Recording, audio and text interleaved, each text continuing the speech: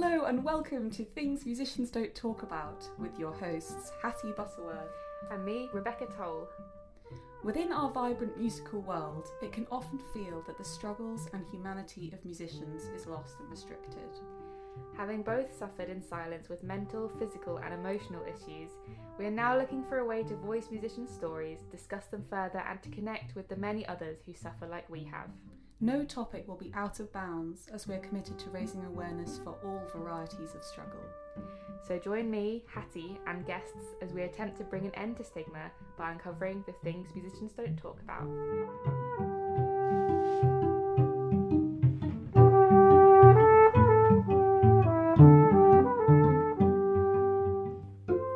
Hi everyone, it's me, Rebecca. So today we have our interview with the amazing Rosie Bennett, a guitarist, social media star, just musician extraordinaire. We talk about her journey, the highs and the lows, and it just seemed appropriate to release it during Mental Health Awareness Week, just because there are themes of mental health and wellness and illness within Rosie's story. I will also add as a little trigger warning that we do talk about some eating disorders and kind of the reality of that.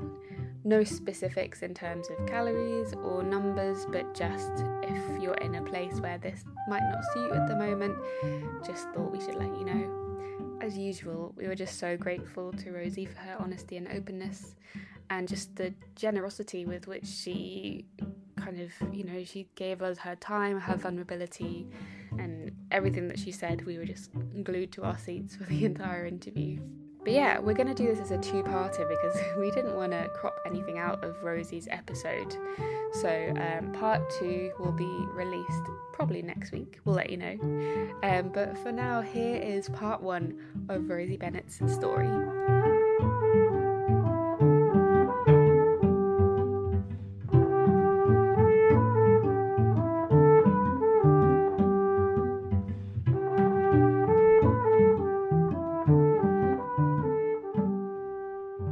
We have with us today Rosie Bennett, who is an amazing guitarist and, well, I guess Instagram personality. Sensation. How are you doing today, Rosie? I'm very well, thank you. How are you both? How are you, Hattie? I'm okay. Yep. Very, very excited about this interview. It's always such a privilege to interview anyone, but especially to read so much of the work you've already done through your blog and through your podcast and through your Instagram as well, through captions you've written, to just be honest about, sometimes I have moments where I want to give up, or sometimes I have moments where it's all a bit shit. So it feels like a real privilege to be able to talk openly with you and to know that you want to be just as open as we do. So thank you. Well, I'm very grateful for what you guys are doing. I know I said that before. I'll keep saying it. Oh, thank you. It's really amazing to meet other people who are, I don't know, it sounds funny talking about it like it's a movement of some kind, but it does take a lot, especially from this world, to talk about almost anything openly and honestly in the sort of normal and, habitual rubbish that it can really be sometimes. So I'm really excited about what you guys have done already, and I'm really excited about what you guys are going to do in the future. Oh, thank you. That really means a lot. Yeah, it does. And how you're going to do it as well. That's important. Yeah, we don't know about you that. You do it very well. It freaks us out, but excites us at the same time. The thought of the future. We have no foresight. To start off with, do you want to just give just a little bit of background about who you are, where you come from? We know that you started off going to Yehudi Menuhin, but do you just want to, in your own words, tell us a little bit about your kind of musical backstory? Sure. So I was born in I grew up in England. I grew up very close to the Menuhin School, actually. And I started playing guitar as just a coincidence. There was no real beautiful story. I didn't hear a piece of guitar music or have a role model and think, yes, I want to do that. I just fell into it somehow or other, and I met a teacher who happened to be teaching at the Menuhin School as well. I auditioned. The first time I auditioned, I didn't get in. I auditioned again, and then I got in, and I started this amazing, incredible journey of being a musician and a classical musician and everything that that means. A complete immersion into all of those amazing opinions and things that you should know at such a young age as well. And then we will get into that, I'm sure, later. I'm sure you know a lot of people who've been to Menuhin School. I left. I went to study in the Hague Conservatory with Zoran Dukic, which was wonderful, but which I wasn't really ready for. And I then went to study in Tilburg, which is in the south of the Netherlands, where I felt very lonely. And I then decided that was also not for me. I had a sort of pivotal moment where I thought that I might stop playing guitar. I decided to give it just one last chance. And in that last chance, I decided to travel to America. I went to study with a Cuban guitarist called Rene Izquierdo in Milwaukee, of all places, which is kind of Bible Belt, middle of America. Whenever I say that I went to study there, people always ask me, why? And then I ended up settling down in Belgium, in Leuven. I came here to study with a teacher, and then I finished studying. And in the last 5 years, I guess, so much time has passed since COVID now that it seems crazy saying 5 years, but okay, the last 5 years, I've spent my time trying to figure out who I am. I spent so much time in my life trying to perfect who I am. And now it's just been a big period of trying to figure out what the hell I'm doing and how I want to do it, what I want to talk about. Which, yeah, has manifested itself in writing a little bit, in podcasting a little bit, trying to have more conversations with people like yourselves who just kind of have the feeling that they want to do something about the fact that none of us seem to be talking about anything, or at least nothing honestly. So I love what you guys do. This brought me to this conversation now, this Monday evening. So it's really, I really love that you say that there wasn't, like, going right back to the beginning, that there wasn't like a pivotal moment where you were like, I love the guitar. Because I feel like so many people, I've had it so many times when people have been like, why did you start playing the trumpet? And I've been like, I don't know, like, didn't even particularly like it at the beginning, you know. Yeah. But whereas everybody else has been like, I went to see this concert when I was 2 and there was this flautist and I was in love, and like it's really refreshing to hear somebody be like, yeah, it just kind of happened. So why I think it happens for a lot of people, right? Like that. So why did you end up going to Menuhin? Like, was it your choice, or did you feel that it was your parents, or what happened there? It's a very weird. I can't really transpose myself back to the time exactly, but I do remember the feeling when I auditioned, and I'd been, because you get to stay for 3 days and sort of experience the school.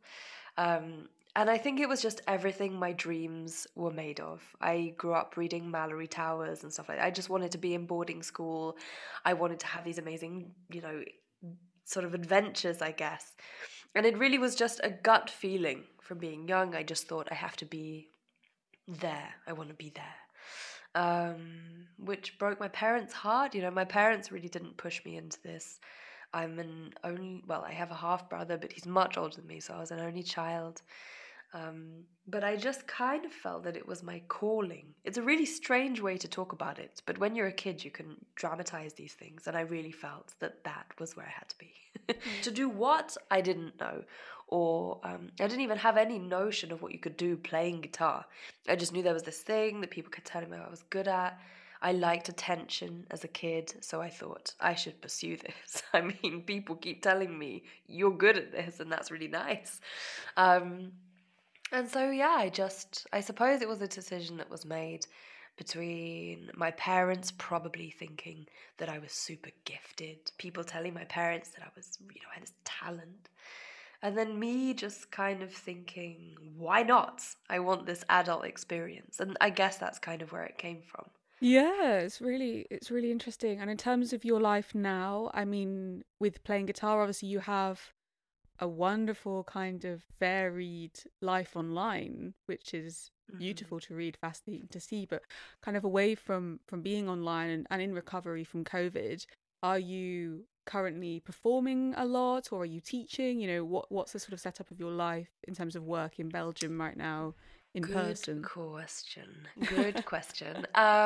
It kind of feels like I'm doing everything and nothing all at the same time. It feels really gratuitous to say it, or especially to share it on any kind of platform, but COVID was a really amazing time for me. I loved not having to do concerts. I loved the idea that nobody was doing concerts, that it wasn't just me Yeah. thinking, oh no, Yeah. I don't want to do this, but no one was getting ahead. There was something so peaceful and just glorious about that time. Um, and it's taken me a lot to come back to what real life is, because there was a little hint of it last year in about, I don't know, let's say June, July. It kind of, things started to creep back. It's like, oh, it's all done. And then we came back into the COVID period, and I didn't really do a lot during COVID in terms of guitar. Some people chose that time to, they took that time to really improve their technique or develop a new repertoire. My God, those people are they're such giants. How can these, like, what a devilish, wonderful opportunity to just sit in your bedroom for a month and watch Netflix. How can these people go and do this stuff? I just can't even imagine. I just took that time to reflect. And then that reflection became a sort of habit. When you've been doing something so long, I guess you guys can relate to that. When you've been doing something so long, it takes a long breathing time to have any kind of reflection over something. So I ended up basically taking the last 2 years off of playing seriously, which has really saved my relationship with the instrument, because I think if things had just been going as they were pre-COVID, I probably would have. Well, I don't think I ever would have ended up giving up, just because just that's too much for me to really comprehend. Not because I love it too much, but just because what is my life really if I'm not? It's a very strange Yeah. feeling. But I think I probably would have ended up hating my life. So there's that. And now for work, what am I doing? Well, let me think. So for work, I guess the podcast does come into it. Let's start with that. I've been lucky to have sponsors right from the beginning. So that kind of became work. Although I'm more and more cautious of making things that I like into work. But let's say it that I earn money from doing the podcast, from writing, which used to be a lot more freeform. I used to be so angry when I first started writing that piece for Tonebase every week. I had so many things to talk about, and now I have been sort of tamed to writing things about, the pinky and stuff like that. So I do that. I do a little bit of reviewing, which makes me feel like sort of half an evil person. It's funny to be on the other side. And then I teach a little bit, but I will be open and honest about this with you. I don't really like teaching. It's not because I don't enjoy it, but it's because there's so much pressure coming from all of the teachers that I've studied with, the different kind of issues that I've worked through since then. I've had examples of great teachers, I've had examples of not so great teachers, and essentially when I have a child in front of me with their gappy teeth and their cute smile, and they stand there with a guitar, I just think, oh my God, I don't want to ruin your life. So it's just so much pressure.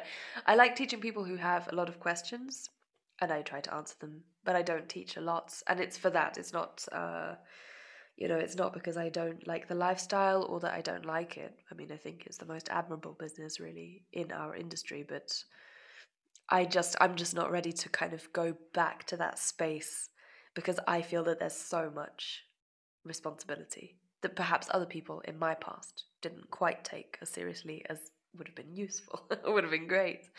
And then performing, I guess it's coming back, but it's very tricky. I don't really know who I am right now in terms of what I'm doing as a musician. I'm in this sort of crossroads.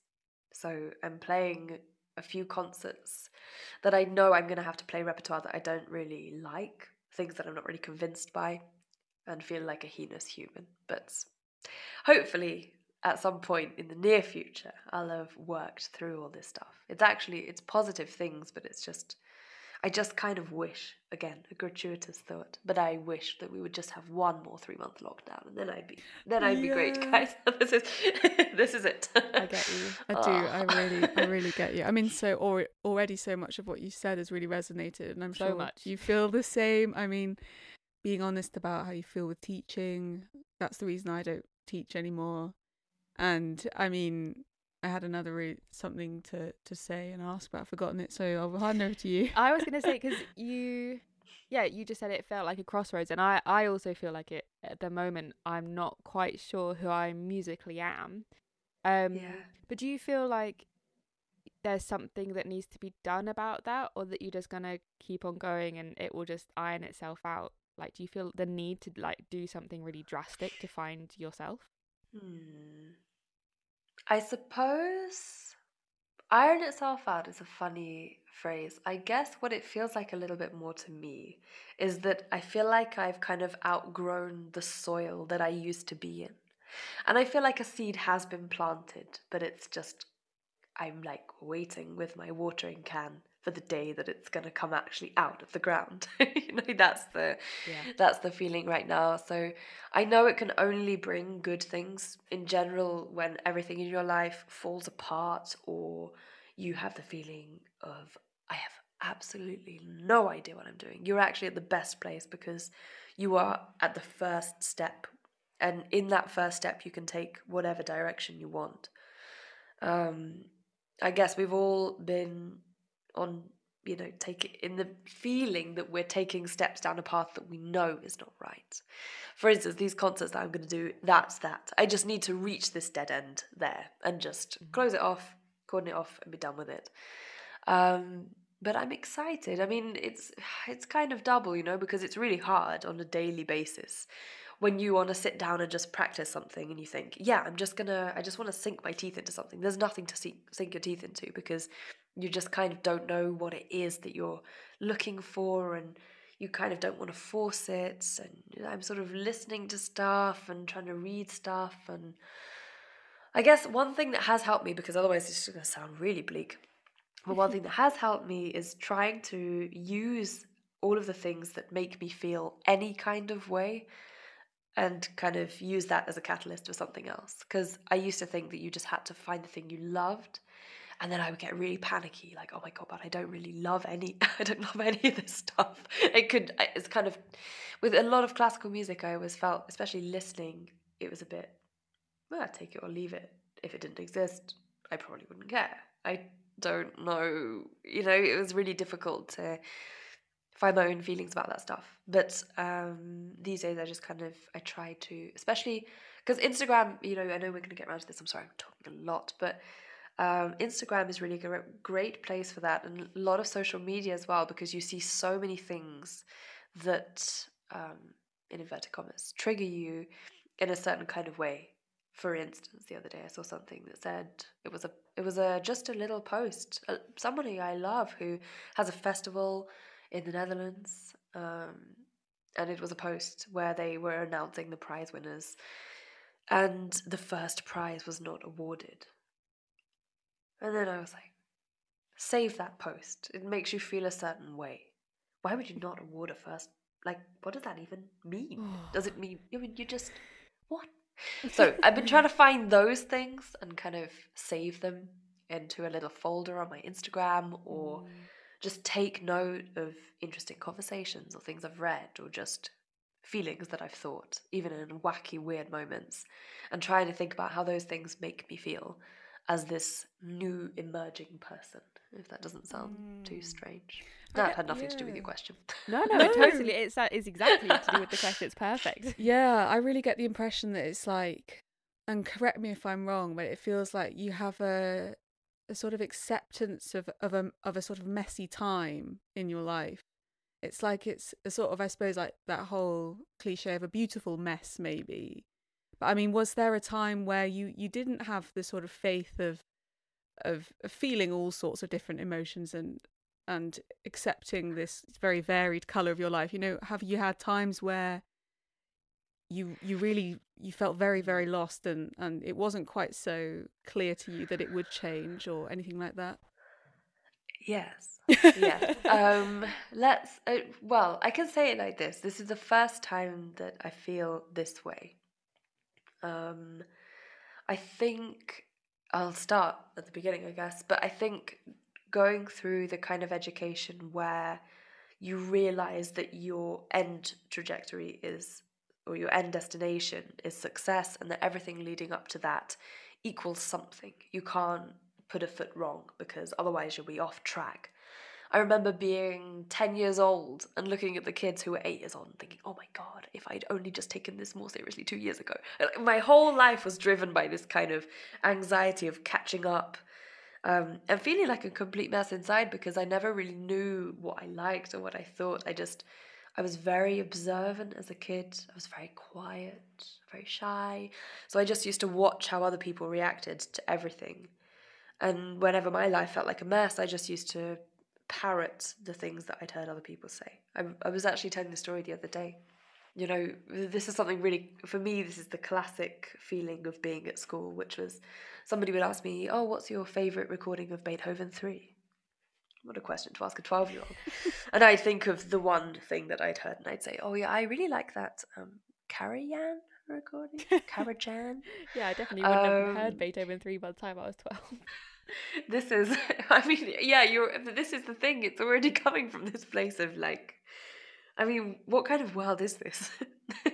But yeah, I would say something like that. You know, I like that Karajan recording, and someone would say, "Oh, Karajan, you've got to be kidding me! You have to hear the Furtwängler recording." And I wouldn't go and listen to it, but the next time somebody asked me any question like that, I'd say, "Oh, I like the Furtwängler recording," and of course they'd say something else like, "Oh no, you know, Furtwängler, you can take him or leave him, but Bruno Walter, you really got to go and listen." And then just this never-ending sort of this cycle of just never being able to say the right thing or never be, and all of it being fake in a way. I could never settle on my own opinions. I could never say, hey, but I like that Karajan recording. Actually, that's the one that I like the most. Because I really believe that there was a right and a wrong. And whether it's to do with me, or whether it's to do with the way that a lot of music schools are set up, there becomes this sort of like a myth that arises of this one right thing, and it's elusive. You don't know what it is. Somewhere inside of you, through people telling you you're talented or gifted or whatever, you have a little particle of it. You know that, but you don't know which part it is. It's all really mystical. And everything else is wrong. Like everything else you do in your life is wrong. Everything you play, there's so many mistakes to be made. My God, the overwhelming amount of mistakes that there are. This wealth of opportunity to make mistakes is just unreal. And so I kind of grew up with that feeling. I thought everything is a mess. I don't know what to do about it. I just hope that no one realizes. And then after I left school, I had this moment to rebrand myself. I moved to a new country. I had my little metaphorical briefcase of opinions that I should mention. You know, that Bruno Walter recording is just to die for. And then I went and I just armed myself with probably the strongest, like this platinum belted ego plate that I wore all the time. My ego was, I mean, unbearable. I can't even imagine that I made friends in my first year. It was just awful. I thought, if I can't be the best, because deep down, cripplingly, I know that I'm awful. But somewhere in me, I know there's something. At least if I pretend that I'm the best and I exert this big dick energy my whole life, then no one will ever notice that I'm actually not good at all. I mean, both of those things are awful. And then when it came to my set, so I changed teacher. This is sort of an important part of this. I am getting to your question because it's a big. No, I knew it was a big breakdown. It was a big question, part of your story. So it is a big question. We're loving it. So I was studying with this teacher who, Zoran Dukic, Croatian guy. You'll probably know the type. A lot of those Balkan legends, I guess you could say, they have a big facility for technique when they're very young, and it's drilled and trained, and they're impenetrable. I mean, just amazingly impenetrable. No mistake will get by them. And so he was one of these guys, you know, he'd never understand if you felt bad. It was like, well, I mean, how can you take a day off for your mental health? What's that? You know, that doesn't exist. And obviously with my huge ego, these things clashed because he had an ego that was built on something sustainable, and my ego was not built on something sustainable. So I would come out with these awful things. I would say things. He would suggest a really expressive and beautiful fingering to me of some Bach piece, and it would be somewhere up high on the fretboard where the tone would warp slightly, and I would say to him, "Oh, that's not very in style." I mean, can you even imagine an 18-year-old saying that to you? You're a 50-year-old guy, you've, you know, so spent your whole life winning competitions, being loved by everybody in the world. I mean, it's unthinkable now.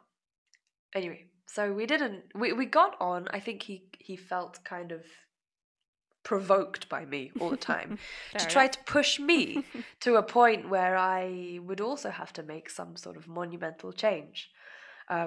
Unbeknownst to him, everything that I said and my whole ego was built on the fact that I had this deep, deep anxiety that actually I was a complete fraud. And I really felt the same kind of feeling as if you had been, I don't know, as if you stole something and you just realized you weren't going to get away with it. And that feeling really colored my last months while I was studying there, because I just thought, oh my God, he's going to find out. It's really awful. So it felt, I guess, like the start of a breakdown, but I didn't really talk to anyone about it. I was never very vocal. That made it a little bit more tricky. And also, it's not without consequence, I guess, but I started at Menuhin when I was 10. And so at this point, I was 19. So I'd been also living away from home for 10 years. So my relationship with my parents had changed also a lot. Still love my parents, never went through any teenage problem. We never had any of that stuff because I wasn't there. But the relationship was just different. You know, I always had to call home telling my parents that everything was going really well, because I wanted them to be, you know, to keep supporting me and to, you know, be really excited for me. And I needed them to be excited, because if everybody around me had started saying, oh my God, this is really going badly, I think I probably would have crumbled a lot more. So I had to keep up that pretense. I'm trying to figure out what's relevant really here. What's relevant is probably this. So, I suppose, I will just drop this in. It's not relevant at all for this, but something that was really interesting during that time, I actually went to see a therapist once. It was a school therapist. His name was Paul de Nier. I don't ever remember really acknowledging that I was having any real issue. I never really thought that there was a proper problem. And yet, somewhere in that spring-summer term, I ended up going to a therapy session with him, and we talked a little bit about that parent relationship, which I found really fascinating. He said to me, you know, he had this picture on his computer that his daughter had drawn, and it was a lovely picture of both of them, and then she'd written "to my daddy," but she'd put the D the wrong way around, so it said "to my baddie."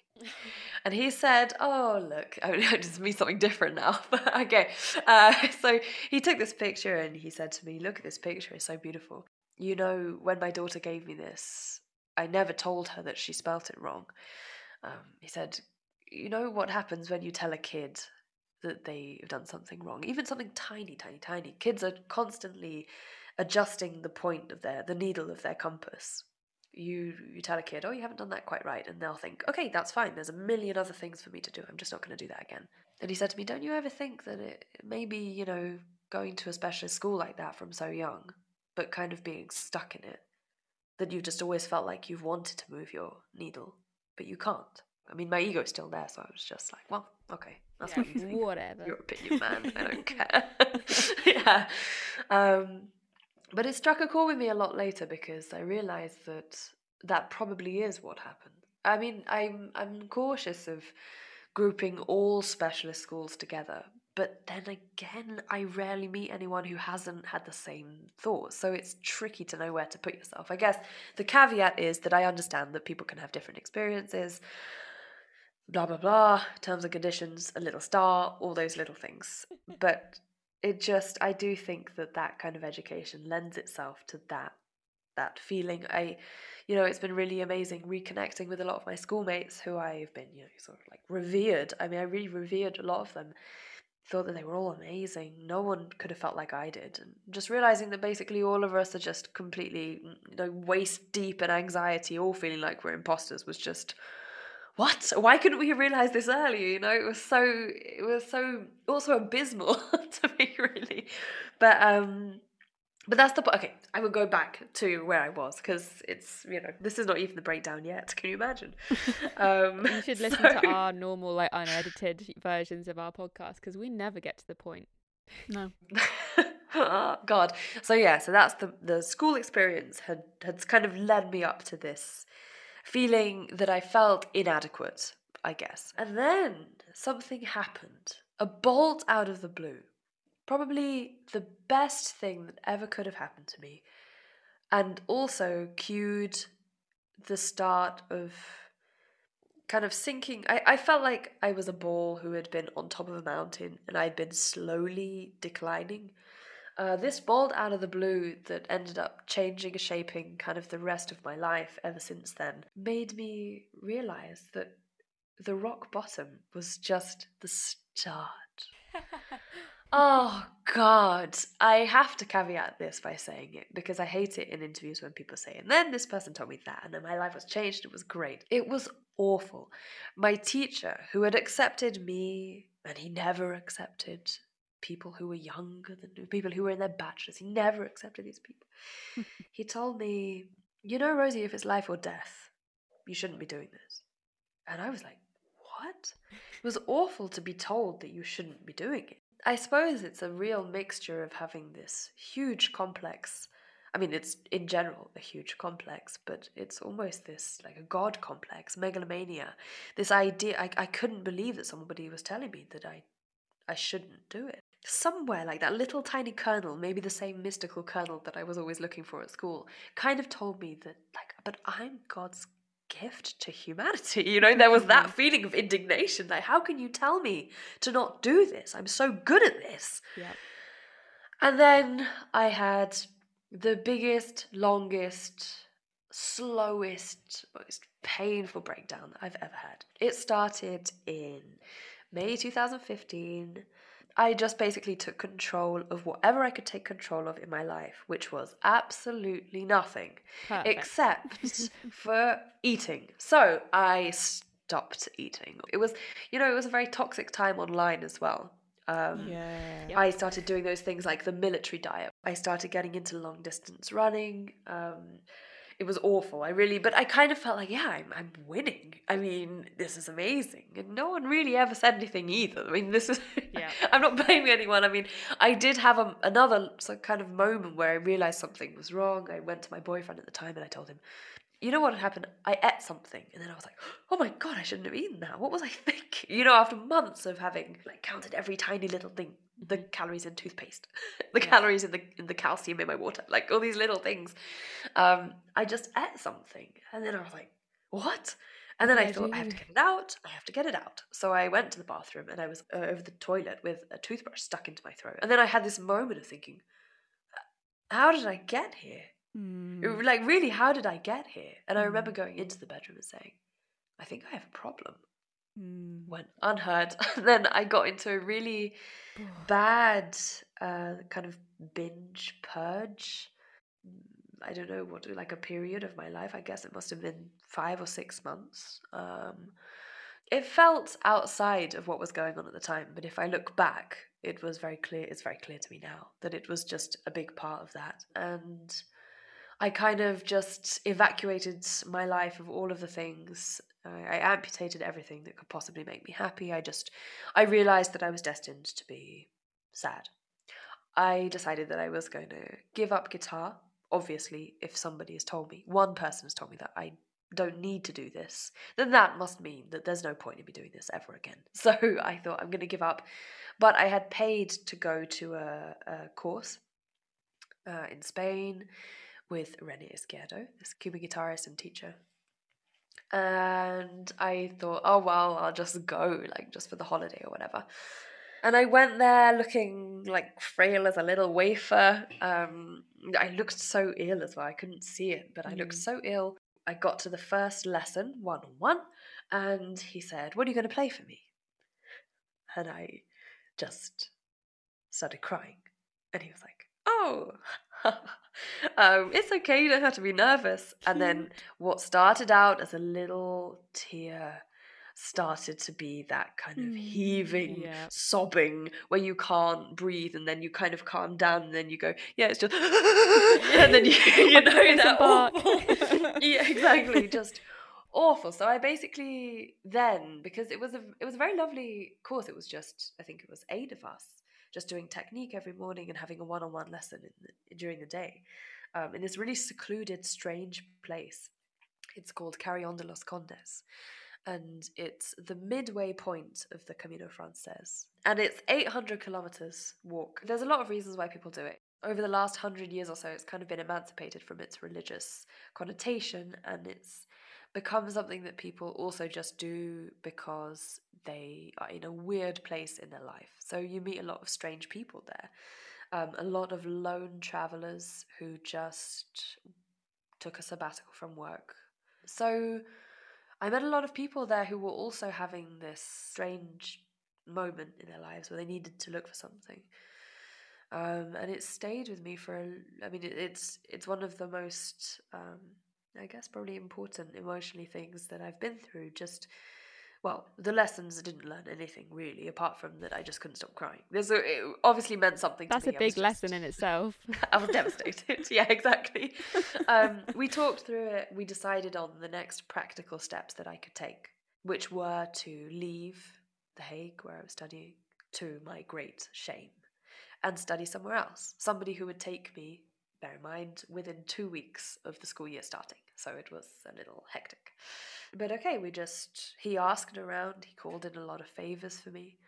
And he said to me, just, you do this year and we'll meet back here next year. And then we're going to compare notes on how this year has gone. And if you really want to give up, then you can give up. So we took the practical decisions in hand. I will not go into my love life, but it was a mess. I will tell you, just as a whole thing, it was a whole different kind of mess. It's another episode. I think these things often go hand in hand, don't they? Yeah, it was part of the evacuating myself of all the things that made me happy. I cheated on my boyfriend that I had been with, and then in the face of it, of him finding out, I just kind of laughed and was like, yeah, well, that's just the kind of thing that I do these days, I guess. I'm such a lunatic. I don't know what's wrong with me. And then he said, yeah, I would like to work on it. We can get through this. And I was like, no, I don't. I just want to get it. I just didn't care about anything at all. This was really the feeling. I couldn't care less about anything. And then I'm still descending down the hill of my breakdown. So I kind of think I'm at rock bottom. I basically wake up every day thinking that I'm at the bottom of this thing and that the next day is going to be better. And every day I wake up and it's worse. Like every single day. I start studying in Tilburg and it's nice. It's tiny and it's cute.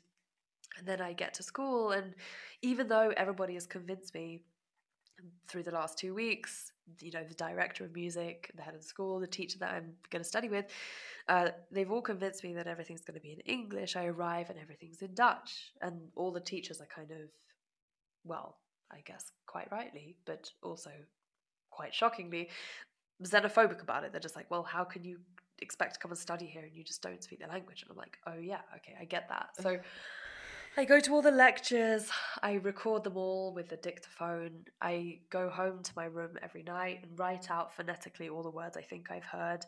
I then go and say them to people who are Dutch and try and get translations, and then I learn my vocabulary like that and I build it up. But ultimately what happened there is that from this really, really difficult point, I was just so lonely. I've never been more lonely in my life, that I kind of felt as though I was having a pre-death experience, as if I was already dead. I was having this little sneak peek into what it would be like, which I guess is what a lot of people went through during COVID. What would it really be like if your life just stopped?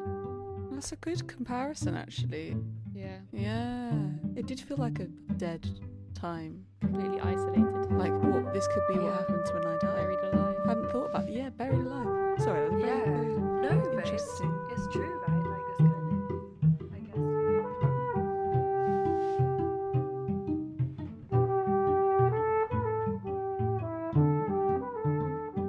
guess. So that is the end of part 1. As I said, part 2 will be released imminently. We hope you enjoyed or found it useful / interesting / why not? I hope you enjoyed part 1. If you fancy following us on any of the socials, we are at TMDTA Podcast. Our website is www.thingsmusiciansdon'ttalkabout.com. I think we have an email. It's thingsmusiciansdon'ttalkabout@gmail.com, I believe. But yeah, I'm sure you guys can find us. If you found this podcast, you can find us. See you next time for part 2.